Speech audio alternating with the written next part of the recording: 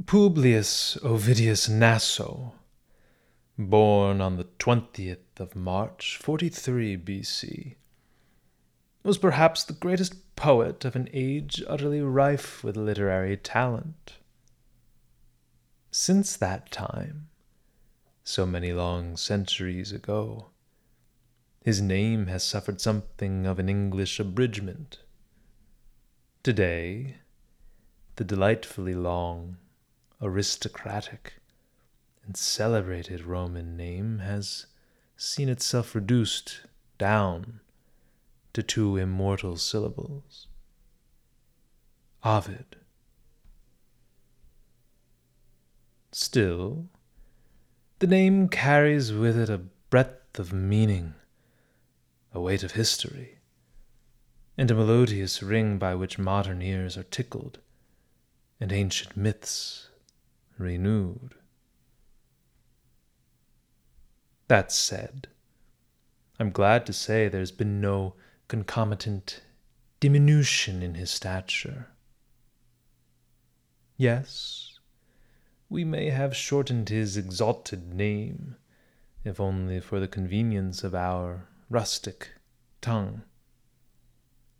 But I detect no lessening of the great prestige of which Publius Ovidius Naso is, and shall always be, deserving. His birth bisected two earth-shattering triumvirates. The first led by Julius Caesar, and the second absorbed by Octavian. He was born almost 1 year to the day after the assassination in Pompey's theater of Julius Caesar, the amorous dictator before whom, in a heap, the wobbling republic crumbled. He lived and worked under the mostly benevolent reign of the latter, Caesar Augustus, the deific king by whom the irreverent scribbler would eventually be exiled. Ovid contributed his genius to a different, less bellicose triumvirate, of which Horace and Virgil were fellow members. He, however, was excluded from the grand Augustan clique of which they jointly partook. Unlike them, Ovid was independently endowed with both talent and means, and required no patron for the cultivation or curtailment of his skill. Thus did he become persona non grata in that esteemed literary circle of which the emperor's urbane confidant, Maecenas, was the superintendent. No triumvirate, it seems, can long last. The work for which Ovid is most famous, his Metamorphoses, is a narrative epic told in 15 books. Seek the timeless works of Aeschylus, Homer, Hesiod, or Sophocles, and you'll not find a better, more fertile source of Grecian myth. Ovid contains the very heart of the Western heritage, and thus sits at the core of our canon.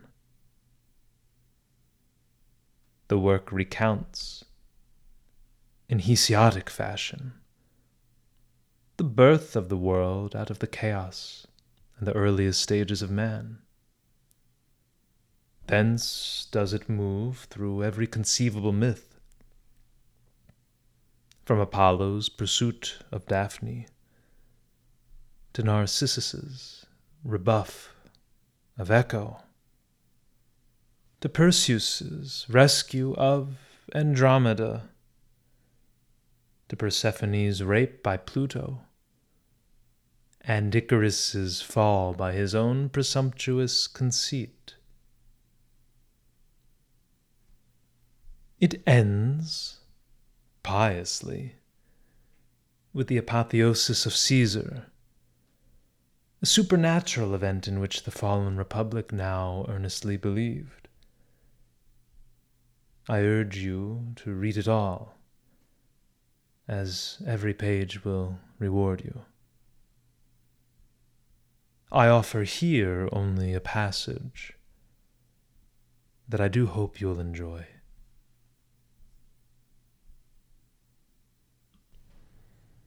Metamorphoses by Ovid. Book the 10th.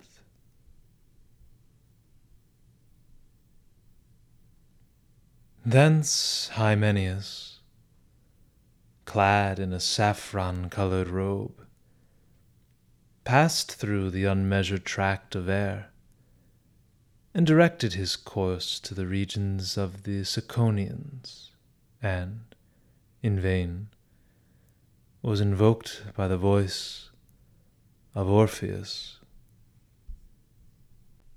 He presented himself, indeed, but he brought with him neither auspicious words, nor joyful looks, nor yet a happy omen. The torch, too, which he held, was hissing with a smoke that brought tears to the eyes, and as it was, it found no flames amid its waving. The issue was more disastrous than the omens. For the new-made bride, while she was strolling along the grass, attended by a train of naiads, was killed, having received the sting of a serpent on her ankle.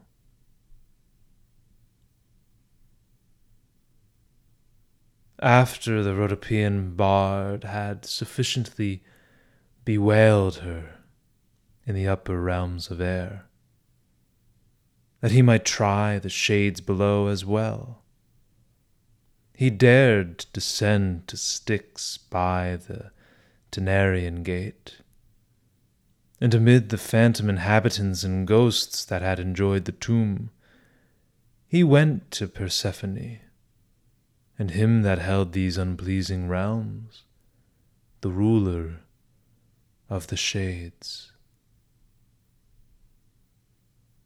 And touching his strings in concert with his words, he thus said, O ye deities of the world that lies beneath the earth, to which we all come at last, each that is born of mortality. If I may be allowed, and you suffer me to speak the truth, laying aside the artful expressions of a deceitful tongue,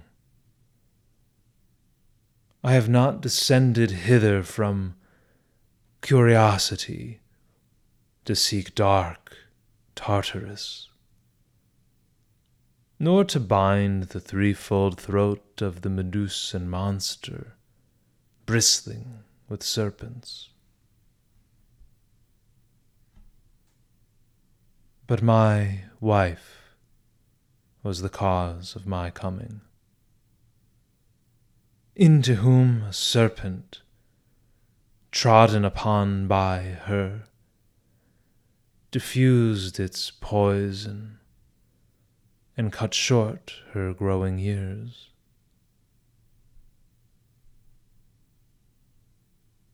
I was wishful to be able to endure this, and I will not deny that I have endeavored to do so.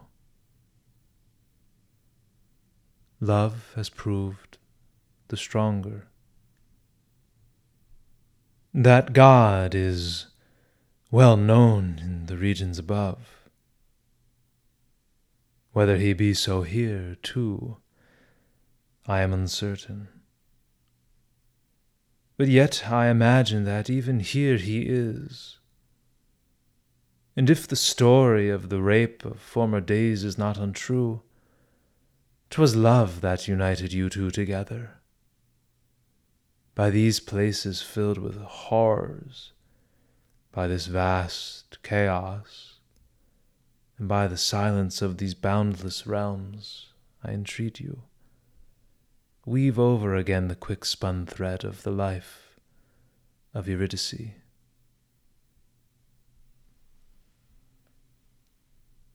To you we all belong, and having stayed but a little while above, sooner or later we all hasten to one abode. Hither are we all hastening.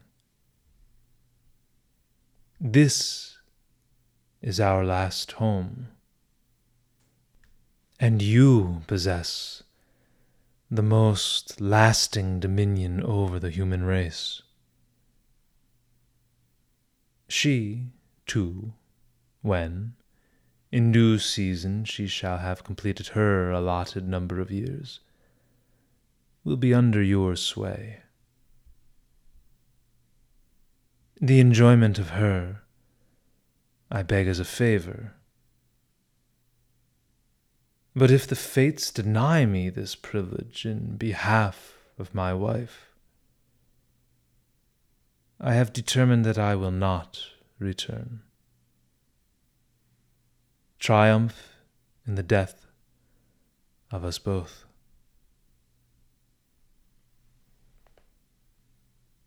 As he said such things, and touched the strings to his words, the bloodless spirits wept. Tantalus did not catch at the retreating water, and the wheel of Ixion stood still, as though in amazement. The birds did not tear the liver of Tityus, and the granddaughters of Belus paused at their urns. Thou too, Sisyphus, didst seat thyself on thy stone. The story is that then, for the first time, the cheeks of the Eumenides, overcome by his music, were wet with tears. Nor could the royal consort, nor he who rules the infernal regions, endure to deny him his request. And they called for Eurydice. She was among the shades newly arrived, and she advanced with a slow pace by reason of her wound.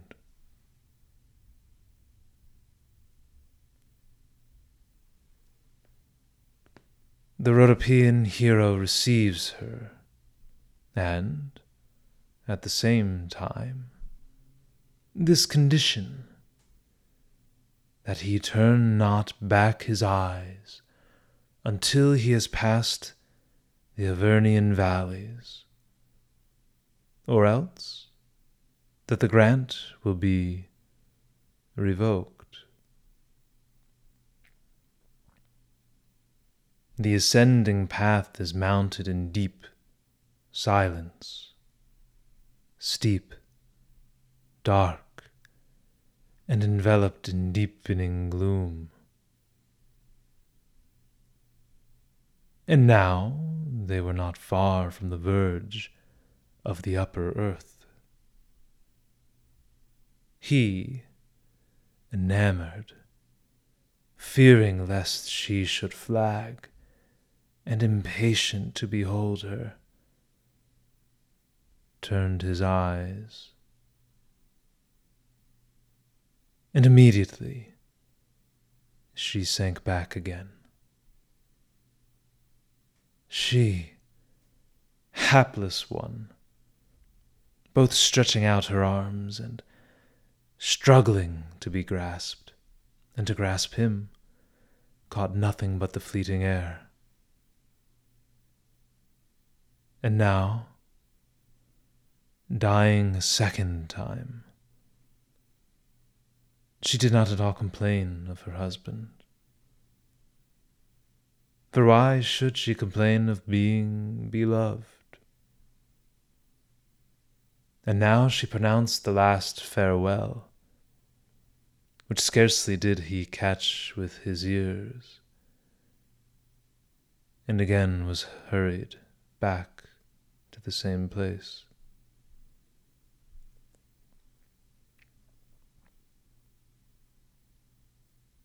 No otherwise was Orpheus amazed at this twofold death of his wife than he who, trembling, beheld the three necks of the dog, the middle one supporting chains, whom fear did not forsake, before his former nature deserted him, as stone gathered over his body.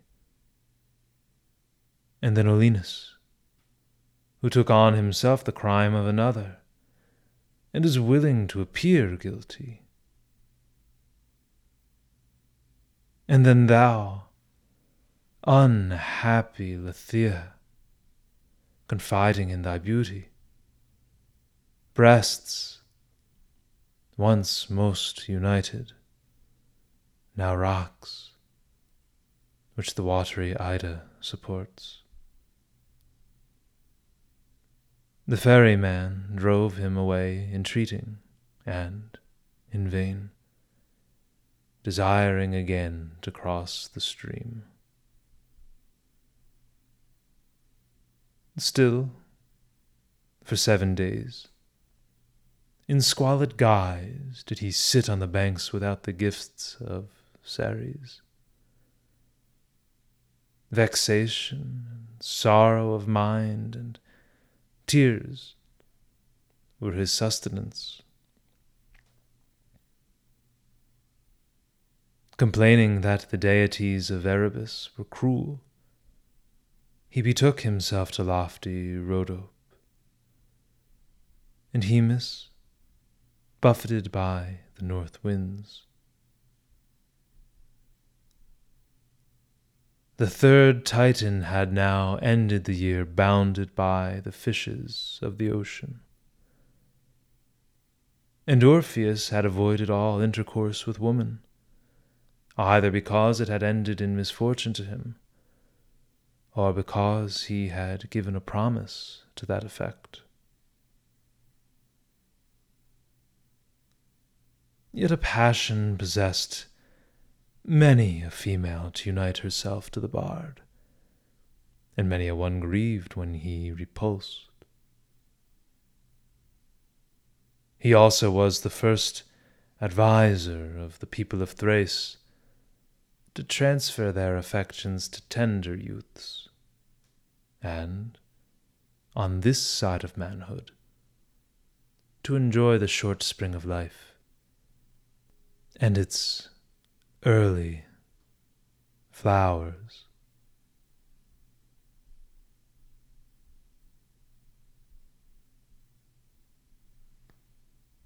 There was a hill, and upon the hill a most level space of a plain, which the blades of grass made green. All shade was wanting in the spot. After the bard, sprung from the gods, had seated himself in this place, and touched his tuneful strings, a shade came over the spot. The tree of Chaonia was not absent, nor the grove of the Heliades, nor the mast tree with its lofty branches, nor the tender lime trees, nor yet the beech, and the virgin laurel, and the brittle hazels, and the oak, adapted for making spears, and the fir without knots, and the holm bending beneath its acorns, and the genial plane tree, and the part-colored maple, and, together with them, the willows growing by the rivers, and the watery lotus, and the evergreen box, and the slender tamarisks, and the two-colored myrtle, and the tine tree, with its azure berries. You, too, the ivy trees, with your creeping tendrils, came, and together, the branching vines and the elms clothed with vines, the ashes, too, and the pitch trees, and the arbute, laden with its blushing fruit, and the bending palm, the reward of the conqueror, the pine, too, with its tuft foliage, and bristling at the top, pleasing to the mother of the gods, since for this the Cybelian Attis put off the human form, and hardened into that trunk.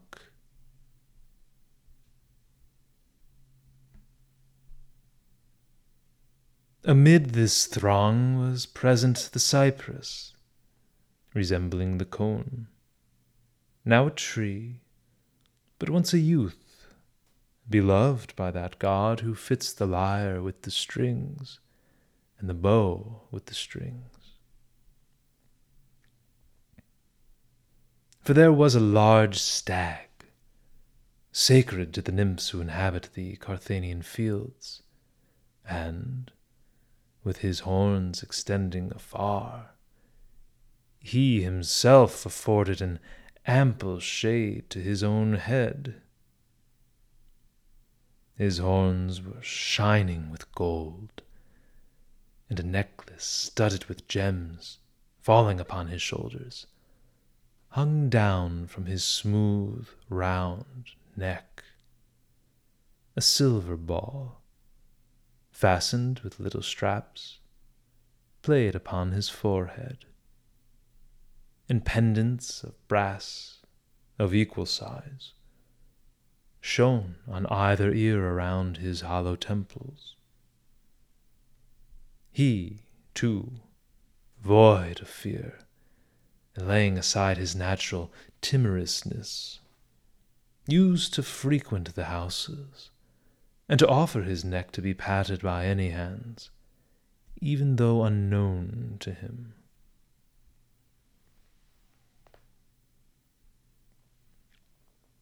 But yet, above all others, he was pleasing to thee, Cyparissus, most beauteous of the nation of Sia.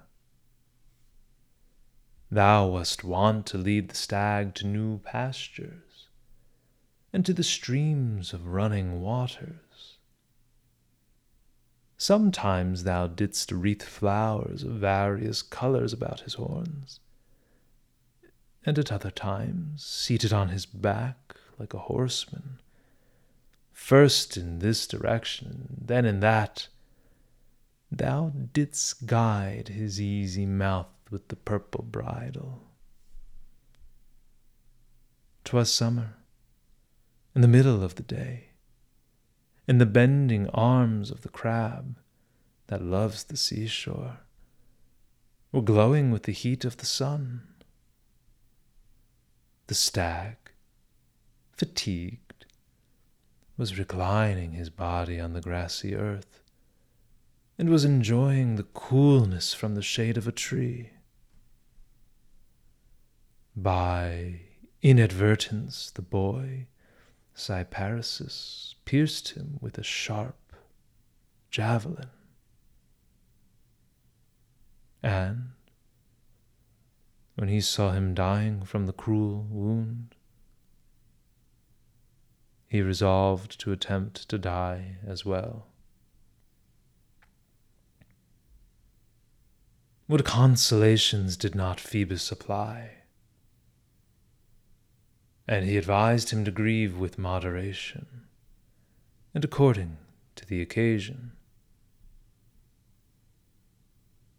Still did he lament, and as a last favor, he requested this of the gods above, that he might mourn forever.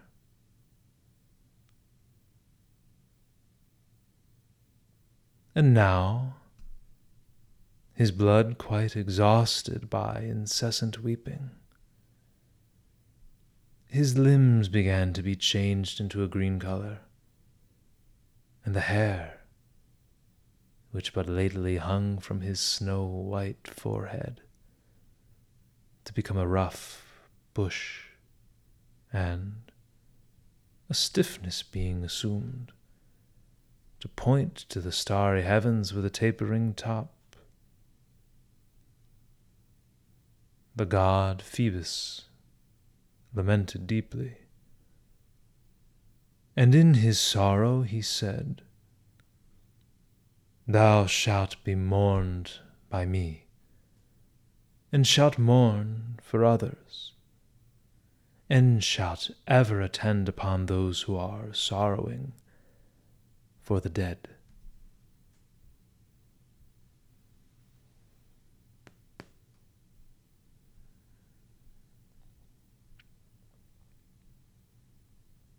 Such a grove of trees had the bard attracted round him, and he sat in the midst of an assembly of wild beasts, and of a multitude of birds. When he had sufficiently tried the strings struck with his thumb, and perceived that the various tones, though they gave different sounds, still harmonize, in this song he raised his voice. "Begin, my parent muse, my song from Jove. All things submit to the sway of Jove. By me, often before has the power of Jove been sung. In loftier strains have I sung of the giants, and the victorious thunderbolts scattered over the Phlegraean plains. Now is there occasion for a softer lyre. And let us sing of youths beloved by the gods above, and of girls surprised by unlawful flames, who, by their wanton desires, have been deserving of punishment. The king of the gods above was once inflamed with a passion for Ganymede, and something was found that Jupiter preferred to be, rather than what he was. Yet into no bird does he vouchsafe to be transformed, but that which can carry his bolts. And no delay is there. Striking the air with his fictitious wings, he carries off the youth of Ilium, who even now mingles his cup for him, and, much against the will of Juno, serves nectar to Jove.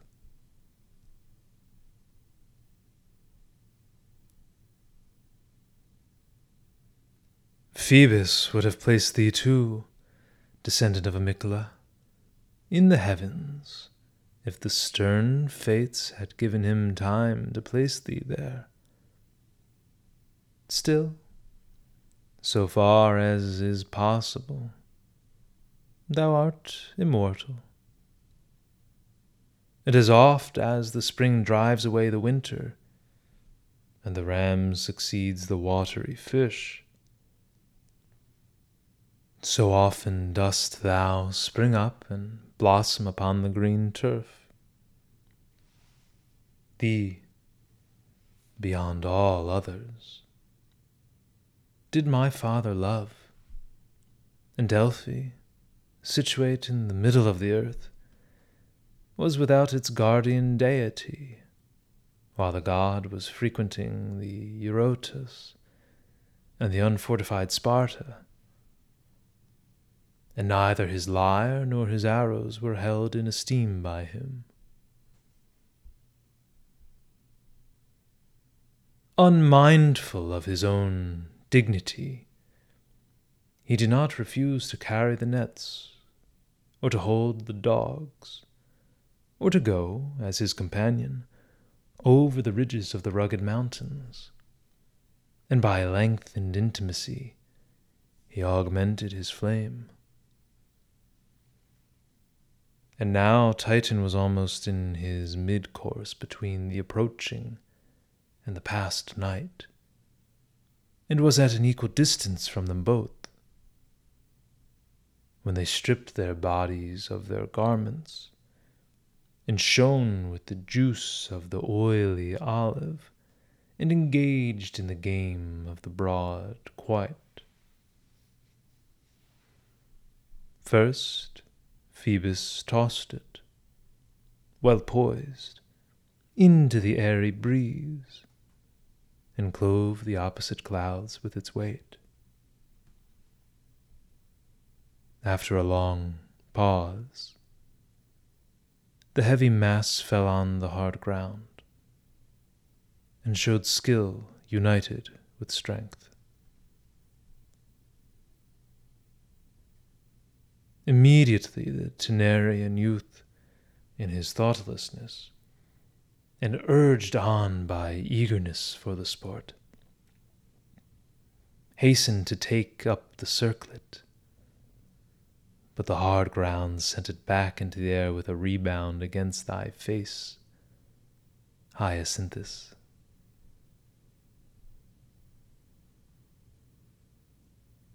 Equally as pale as the youth does the divinity himself turn, and he bears up thy sinking limbs, and at one moment he cherishes thee, at another he stanches thy sad wound, and now he stops the fleeting life by the application of herbs.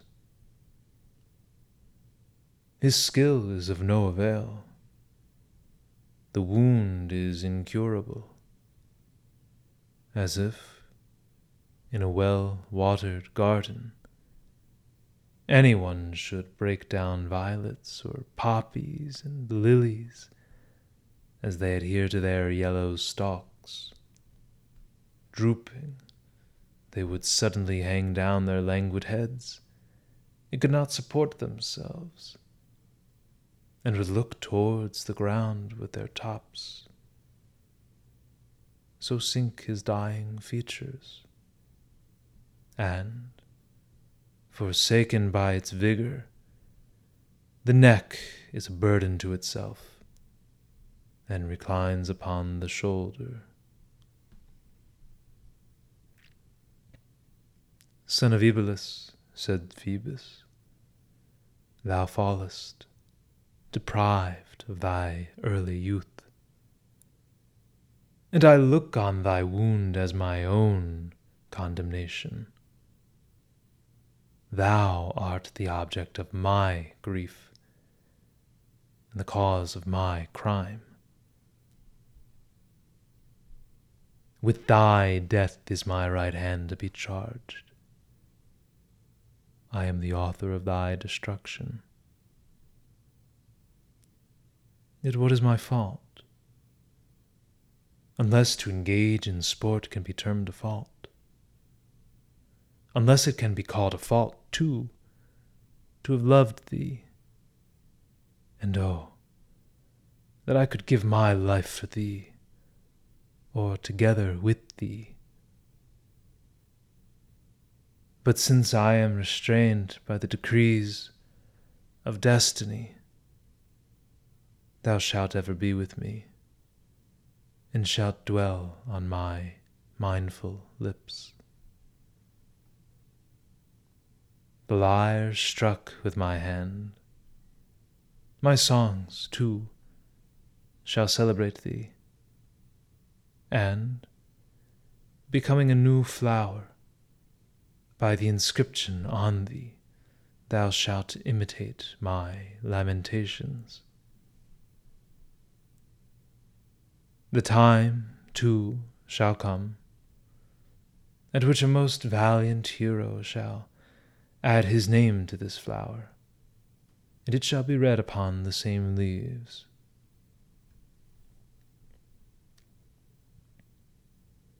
While such things are being uttered by the prophetic lips of Apollo, behold, the blood which, poured on the ground, has stained the grass ceases to be blood, and a flower springs up, more bright than the Tyrian purple, and it assumes the appearance which lilies have, were there not in this a purple hue, and in them that of silver. This was not enough for Phoebus, for 'twas he that was the author of this honor. He himself inscribed his own lamentations on the leaves, and the flower has, I, inscribed thereon. And the mournful characters there are traced. Nor is Sparta ashamed to have given birth to Hyacinth, and his honors continue to the present time. The Hyacinthian festival returns, too, each year, to be celebrated with the prescribed ceremonials, after the manner of former celebrations.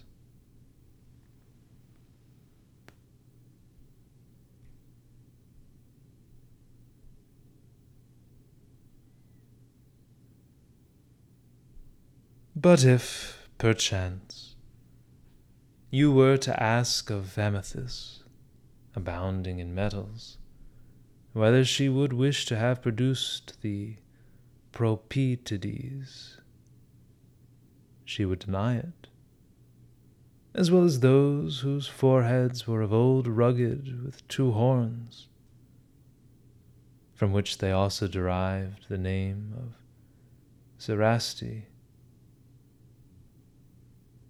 Before the doors of these was standing an altar of Jupiter Huspes, a scene of tragic horrors. If any stranger had seen it stained with blood, he would have supposed that sucking calves had been killed there, and Amethusian sheep. Strangers were slain there. Genial Venus, offended at the wicked sacrifices there offered, was preparing to abandon her own cities and the Ophiusian lands. But how, said she, have these delightful spots, how have my cities offended? What criminality is there in them? Let the inhuman race rather suffer punishment by exile or death, or if there is any middle course between death and exile. And what can that be but the punishment of changing their shape?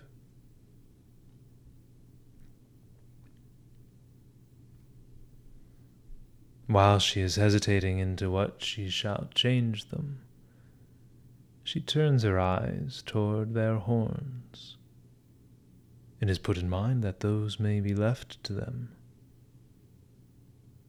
And then she transforms their huge limbs into those of fierce bulls.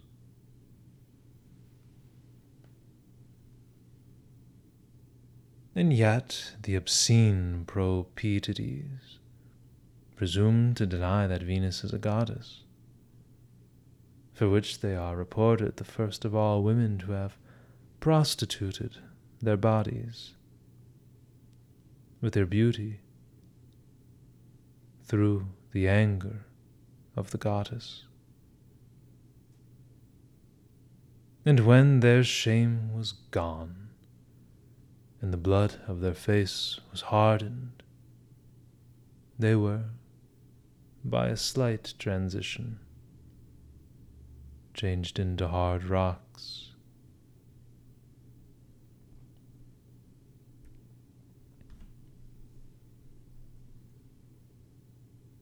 When Pygmalion saw these women spending their lives in criminal pursuits, shocked at the vices which nature had so plentifully imparted to the female disposition, he lived a single life without a wife, and for a long time was without a partner of his bed.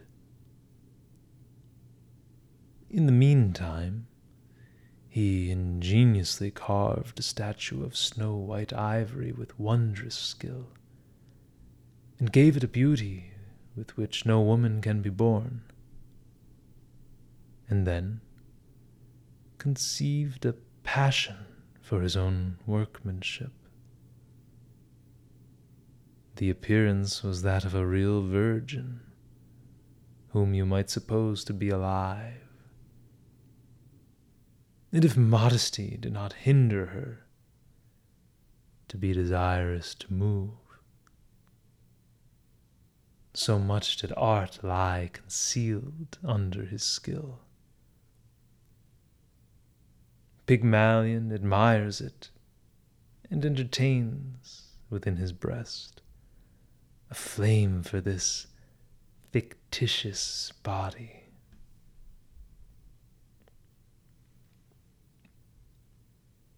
Often does he apply his hands to the work, to try whether it is a human body, or whether it is ivory.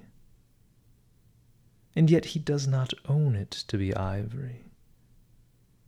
He gives it kisses, and fancies that they are returned, and speaks to it, and takes hold of it, and thinks that his fingers make an impression on the limbs when they touch, and is fearful lest a livid mark should come on her limbs when pressed. And one while he employs soft expressions, at another time he brings her presents that are agreeable to maidens, such as shells, and smooth pebbles, and little birds, flowers of 1,000 tints, and lilies, and painted balls, and tears of the Heliads, and that have fallen from the trees. He decks her limbs, too, with clothing, and puts jewels on her fingers. He puts, too, a long necklace on her neck. Smooth pendants hang from her ears, and bows from her breast. All things are becoming to her, and she does not seem less beautiful than when naked. He places her on coverings dyed with the Sidonian shell, and calls her the companion of his bed, and lays down her reclining neck upon soft feathers, as though it were sensible.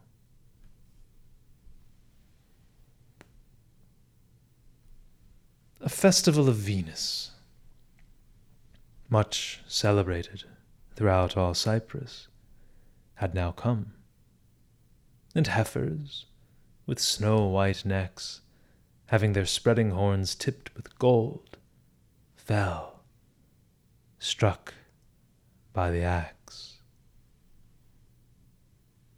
Frankincense, too, was smoking, when, having made his offering, Pygmalion stood before the altar and timorously said, if ye gods can grant all things, let my wife be, I pray.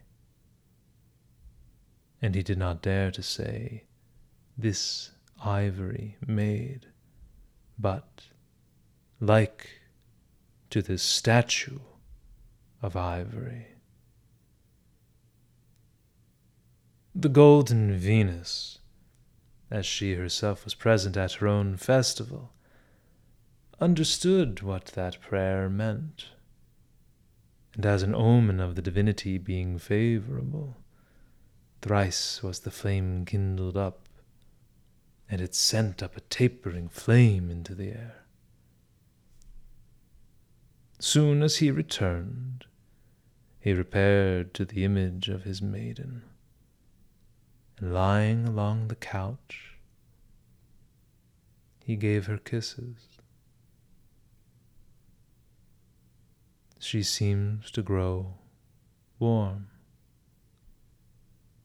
Again he applies his mouth. With his hands, too, he feels her breast. The pressed ivory becomes soft, and losing its hardness, yields to his fingers, and gives way, just as Hymettian wax grows soft in the sun, and being worked with his fingers is turned into many shapes, and becomes pliable by very handling. While he is amazed and is rejoicing, though with apprehension, and is fearing that he is deceived, the lover again and again touches the object of his desires with his hand. It is a real body. The veins throb when touched with the thumb.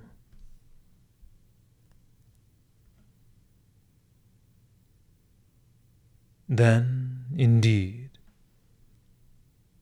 the Paphian hero conceives in his mind the most lavish expressions with which to give thanks to Venus, and at length presses lips, no longer fictitious, with his own lips. The maiden, too, feels the kisses given her, and blushes, and raising her timorous eyes towards the light of day, she sees at once her lover and the heavens. The goddess was present at the marriage which she thus effected. And now, the horns of the moon having been 9 times gathered into a full orb, she brought forth Paphos, from whom the island derived its name.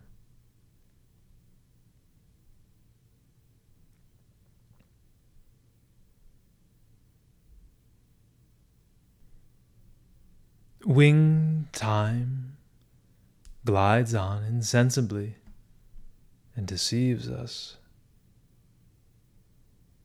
And there is nothing more fleeting than years.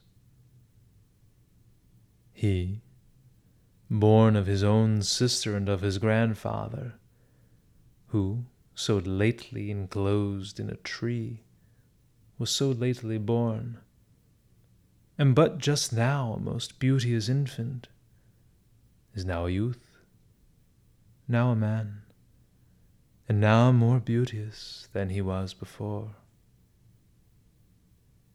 And now he pleases even Venus, and revenges the flames of his mother, kindled by her. For, while the boy that wears the quiver is giving kisses to his mother. He unconsciously grazes her breast with a protruding arrow. The goddess, wounded, pushed away her son with her hand. The wound was inflicted more deeply than it seemed to be. It at first had deceived even herself. Charmed with the beauty of the youth, she does not now care for the Cytherean shores, nor does she revisit Paphos, surrounded with the deep sea, and Cnidus, abounding in fish, or Amathus, rich in metals. She abandons even the skies. Him she ever attends. And she who has been always accustomed to indulge in the shade, and to improve her beauty by taking care of it, wanders over the tops of mountains, through the woods, and over bushy rocks, bare to the knee, and with robes tucked up after the manner of Diana. And she cheers on the dogs, and hunts animals that are harmless prey, either the fleet hares or the stag with its lofty horns, or the hinds. She keeps afar from the fierce boars, and avoids the ravening wolves, and the bears armed with claws, and the lions glutted with the slaughter of the herds. Thee, too, Adonis, she counsels to fear them, if she can aught avail by advising thee. And she says, be brave against those animals that fly. Boldness is not safe against those that are bold. Forbear, youth, to be rash at my hazard. Yet attack not the wild beasts to which nature has granted arms, lest thy thirst for glory should cost me dear. Neither thy age, nor thy beauty, nor other things which I have made an impression on Venus, make any impression on lions and bristly boars, and the eyes and the tempers of wild beasts. The fierce boars carry lightning in their curving tusks. There is rage and fury unlimited in the tawny lions. The whole race is odious to me. Upon his asking, what is the reason? She says, I will tell thee, and thou wilt be surprised at the prodigious result of a fault long since committed. But this toil to which I am unaccustomed has now fatigued me, and see, a convenient poplar invites us by its shade, and the turf furnishes a couch. Here I am desirous to repose myself together with thee. And forthwith she rests herself on the ground, and presses at once the grass and himself. And with her neck reclining on the bosom of the youth, smiling, she thus says, and she mingles kisses in the midst of her words. Perhaps thou mayest have heard how a certain damsel excelled the swiftest men in the contest of speed. That report was no idle tale, for she did excel them. Nor couldst thou have said whether she was more distinguished in the merit of her swiftness or in the excellence of her beauty. Upon her consulting the oracle about a husband, the god said to her, "Thou hast no need, Atalanta, of a husband.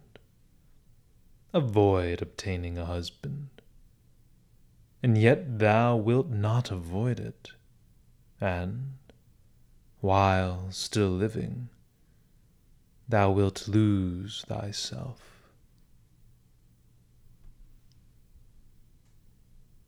Alarmed with the response of the god, she lives a single life in the shady woods, and determinedly repulses the pressing multitude of her suitors with these conditions. "I am not," says she, "to be gained unless first surpassed in speed. Engage with me in running. Both a wife and a wedding shall be given as the reward of the swift. Death shall be the recompense of the slow. Let that be the condition of the contest." She, indeed, was cruel in this proposal. But so great is the power of beauty, a rash multitude of suitors agreed to these terms. Hippomenes had sat as a spectator of this unreasonable race, and said, "Is a wife sought by anyone amid dangers so great?" And thus he condemned the excessive ardor of the youths.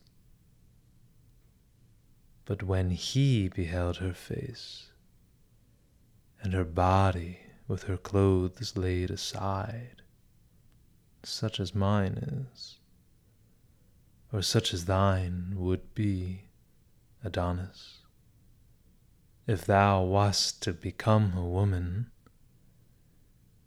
he was astonished, and raising his hands he said, "Pardon me, ye whom I was just now censuring. The reward which you contended for was not yet known to me."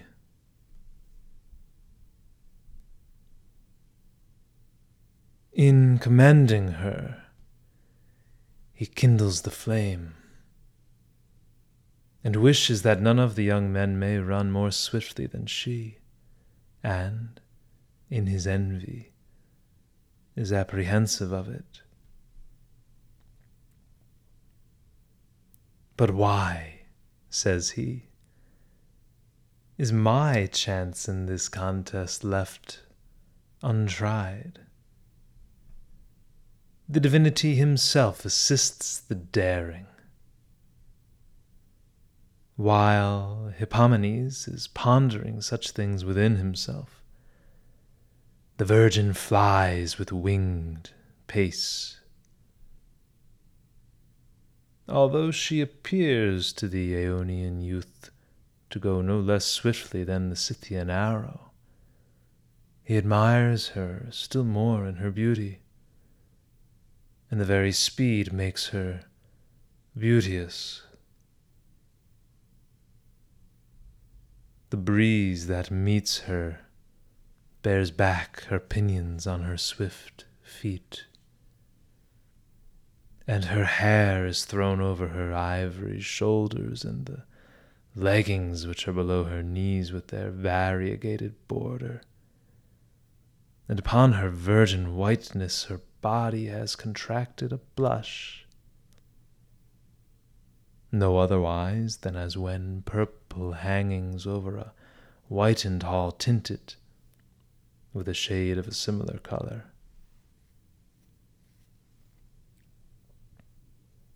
While the stranger is observing these things, the last course is run, and the victorious Atalanta is adorned with a festive crown.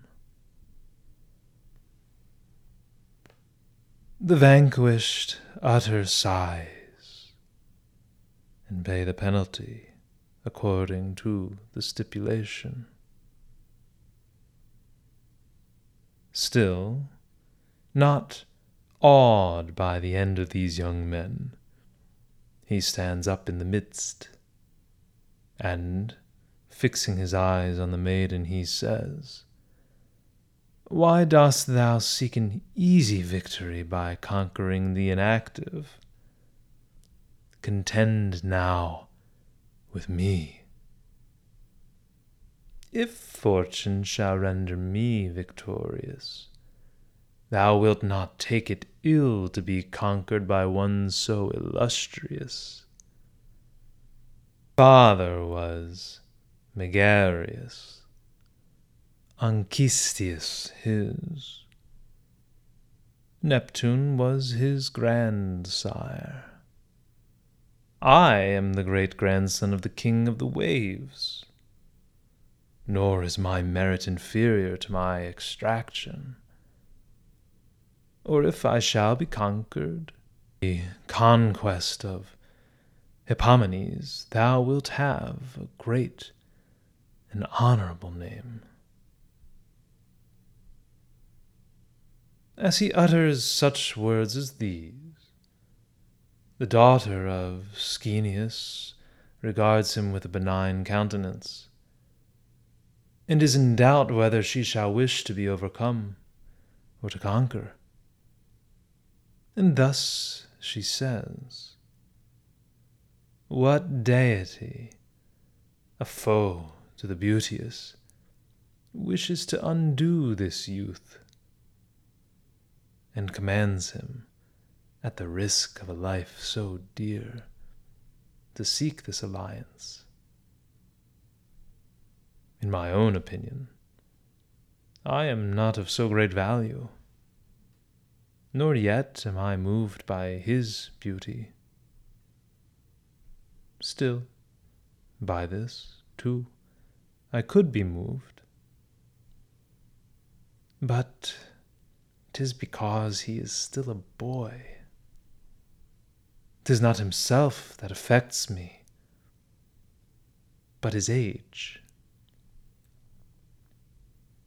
And is it not, too, because he has courage and a mind undismayed by death? And is it not, besides, because he is reckoned forth in descent from the monarch of the sea? And is it not because he loves me, and thinks a marriage with me of so much worth as to perish for it, if cruel fortune should deny me to him? Stranger, while still thou mayest, be gone, and abandon an alliance stained with blood. A match with me is cruelly hazardous. No woman will be unwilling to be married to thee, and thou mayest be desired even by a prudent maid. But why have I any concern for thee, when so many have already perished? Let him look to it, and let him die, since he is not warned by the fate of so many of my wooers, and is impelled onwards to weariness of life.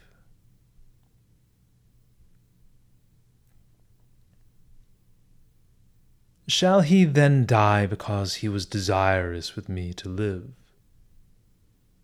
And shall he suffer an undeserved death, the reward of his love? My victory will not be able to support the odium of the deed. But it is no fault of mine. I wish thou wouldst desist, or since thou art thus mad, would that thou wast more fleet than I. But what a feminine look there is in his youthful face. Ah, wretched Hippomenes, I would that I had not been seen by thee. Thou wast worthy to have lived. And if I had been more fortunate, and if the vexatious divinities had not denied me the blessings of marriage, thou wast one with whom I could have shared my bed. Thus she said, and as one inexperienced and smitten by Cupid for the first time, not knowing what she is doing. She is in love, and yet does not know that she is in love.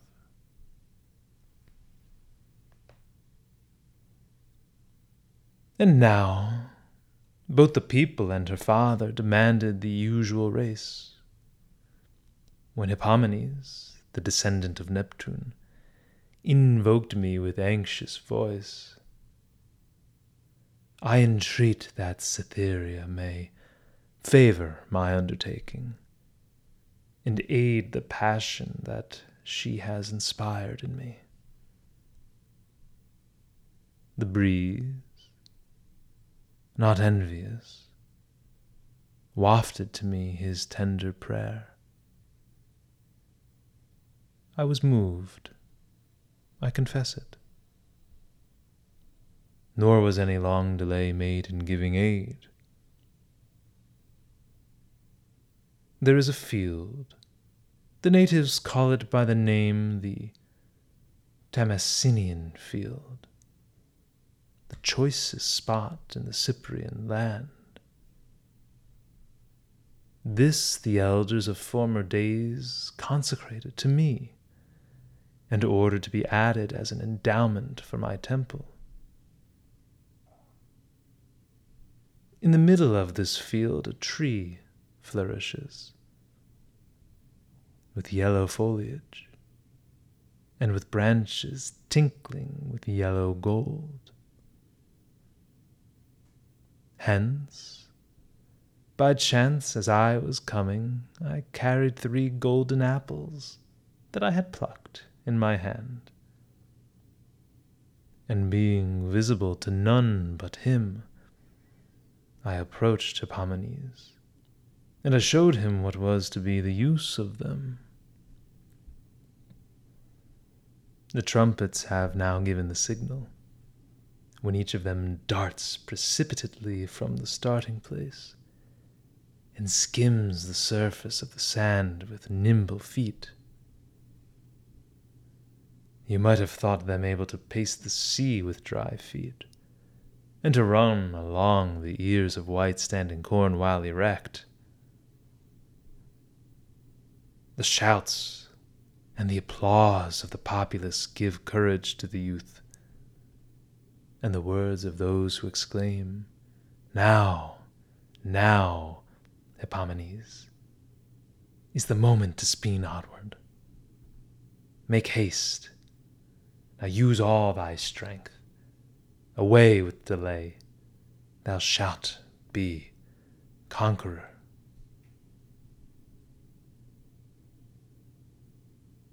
It is doubtful whether the Megarian hero or the virgin daughter of Schenius rejoiced the most at these sayings. Oh, how often, when she could have passed by him, did she slacken her speed, and then unwillingly left behind the features that long she had gazed upon.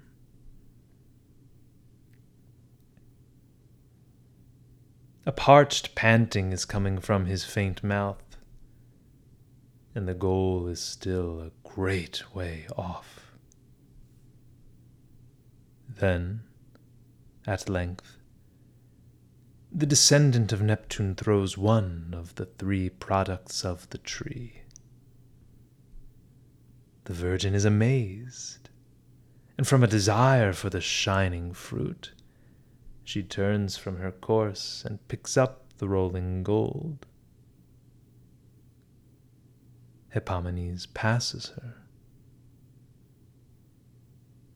The theaters ring with applause. She makes amends for her delay, in the time that she has lost with a swift pace, and again she leaves the youth behind. And, retarded by the throwing of a second apple, again she overtakes the young man and passes by him. The last part of the race now remained. "And now," said he, "O goddess, giver of this present, aid me." And then, with youthful might, he threw the shining gold in an oblique direction on one side of the plain, in order that she might return the more slowly. The maiden seemed to be in doubt whether she should fetch it. I forced her to take it up, and added weight to the apple. When she had taken it up, and I impeded her, both by the heaviness of the burden and the delay in reaching it, and that my narrative may not be more tedious than the race, the virgin was outrun, and the conqueror obtained his prize.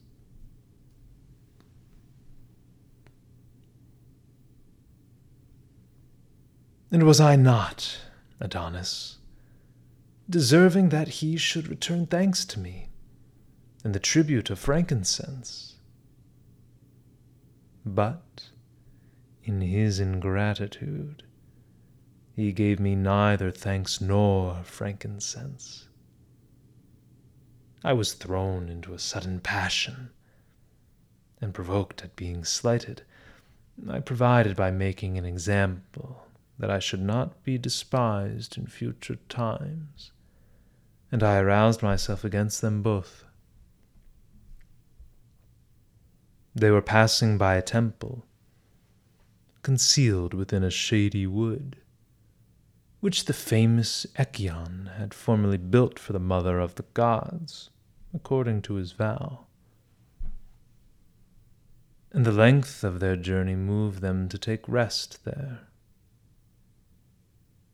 There, an unseasonable desire of caressing his wife seized Hippomenes, excited by my agency. Near the temple was a recess, with but little light, like a cave, covered with native pumice stone, one sacred from ancient religious observance, where the priest had conveyed many a wooden image of the ancient gods.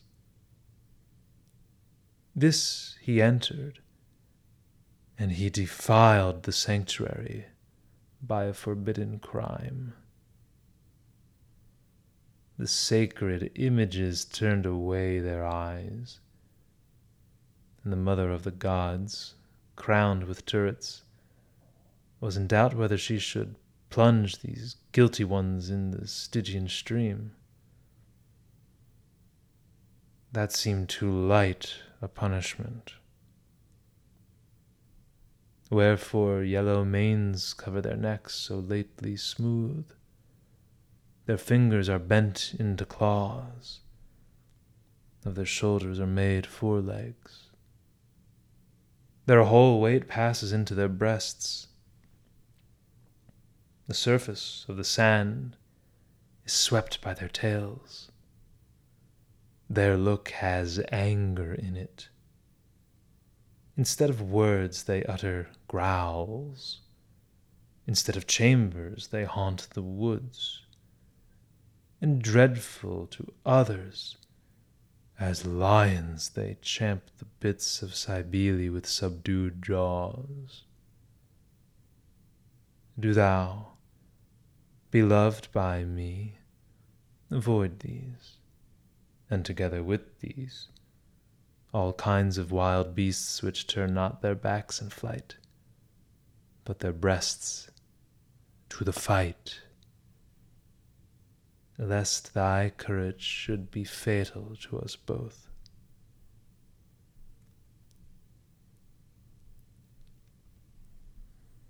He, indeed, thus warned him, and, harnessing her swans, winged her way through the air. But his courage stood in opposition to her advice.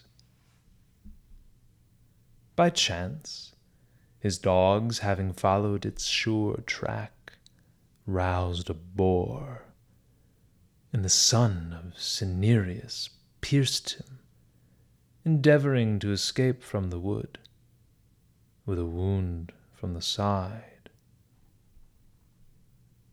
Immediately the fierce boar, with his crooked snout, struck out the hunting spear, stained with his blood, and then pursued him, trembling and seeking a safe retreat, and lodged his entire tusks in his groin, and stretched him expiring on the yellow sand.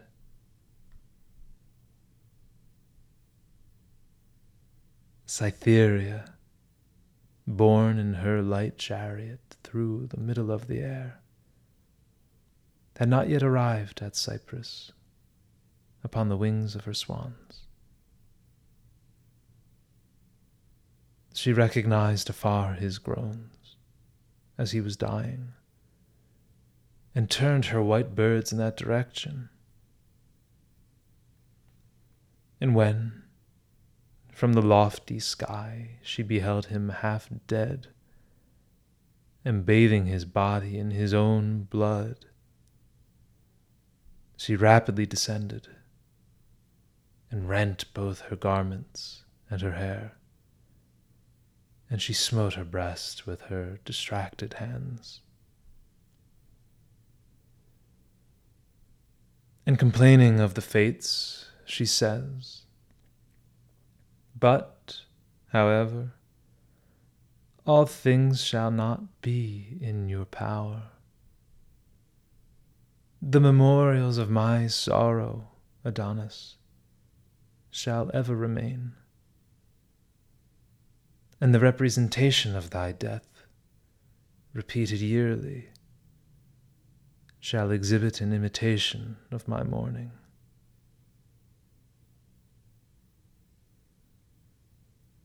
But thy blood shall be changed into a flower.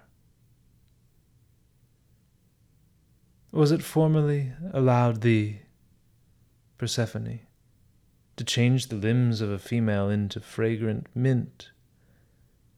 And shall the hero, the son of Cinyrius, if changed, be a cause of displeasure against me?"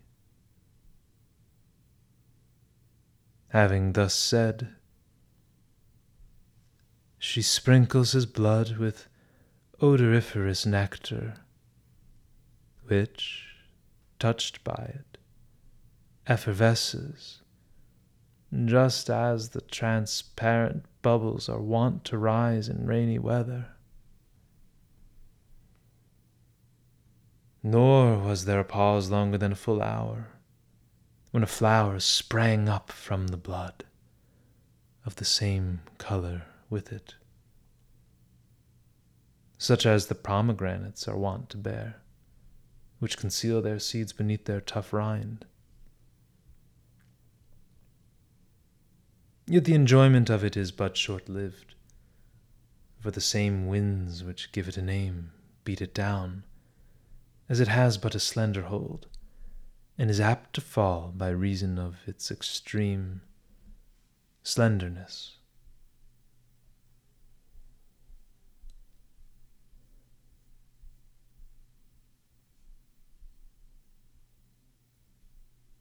And with that, dear listener, we've reached the conclusion of Book 10 of Ovid's great Metamorphoses. I do hope you enjoyed our time together.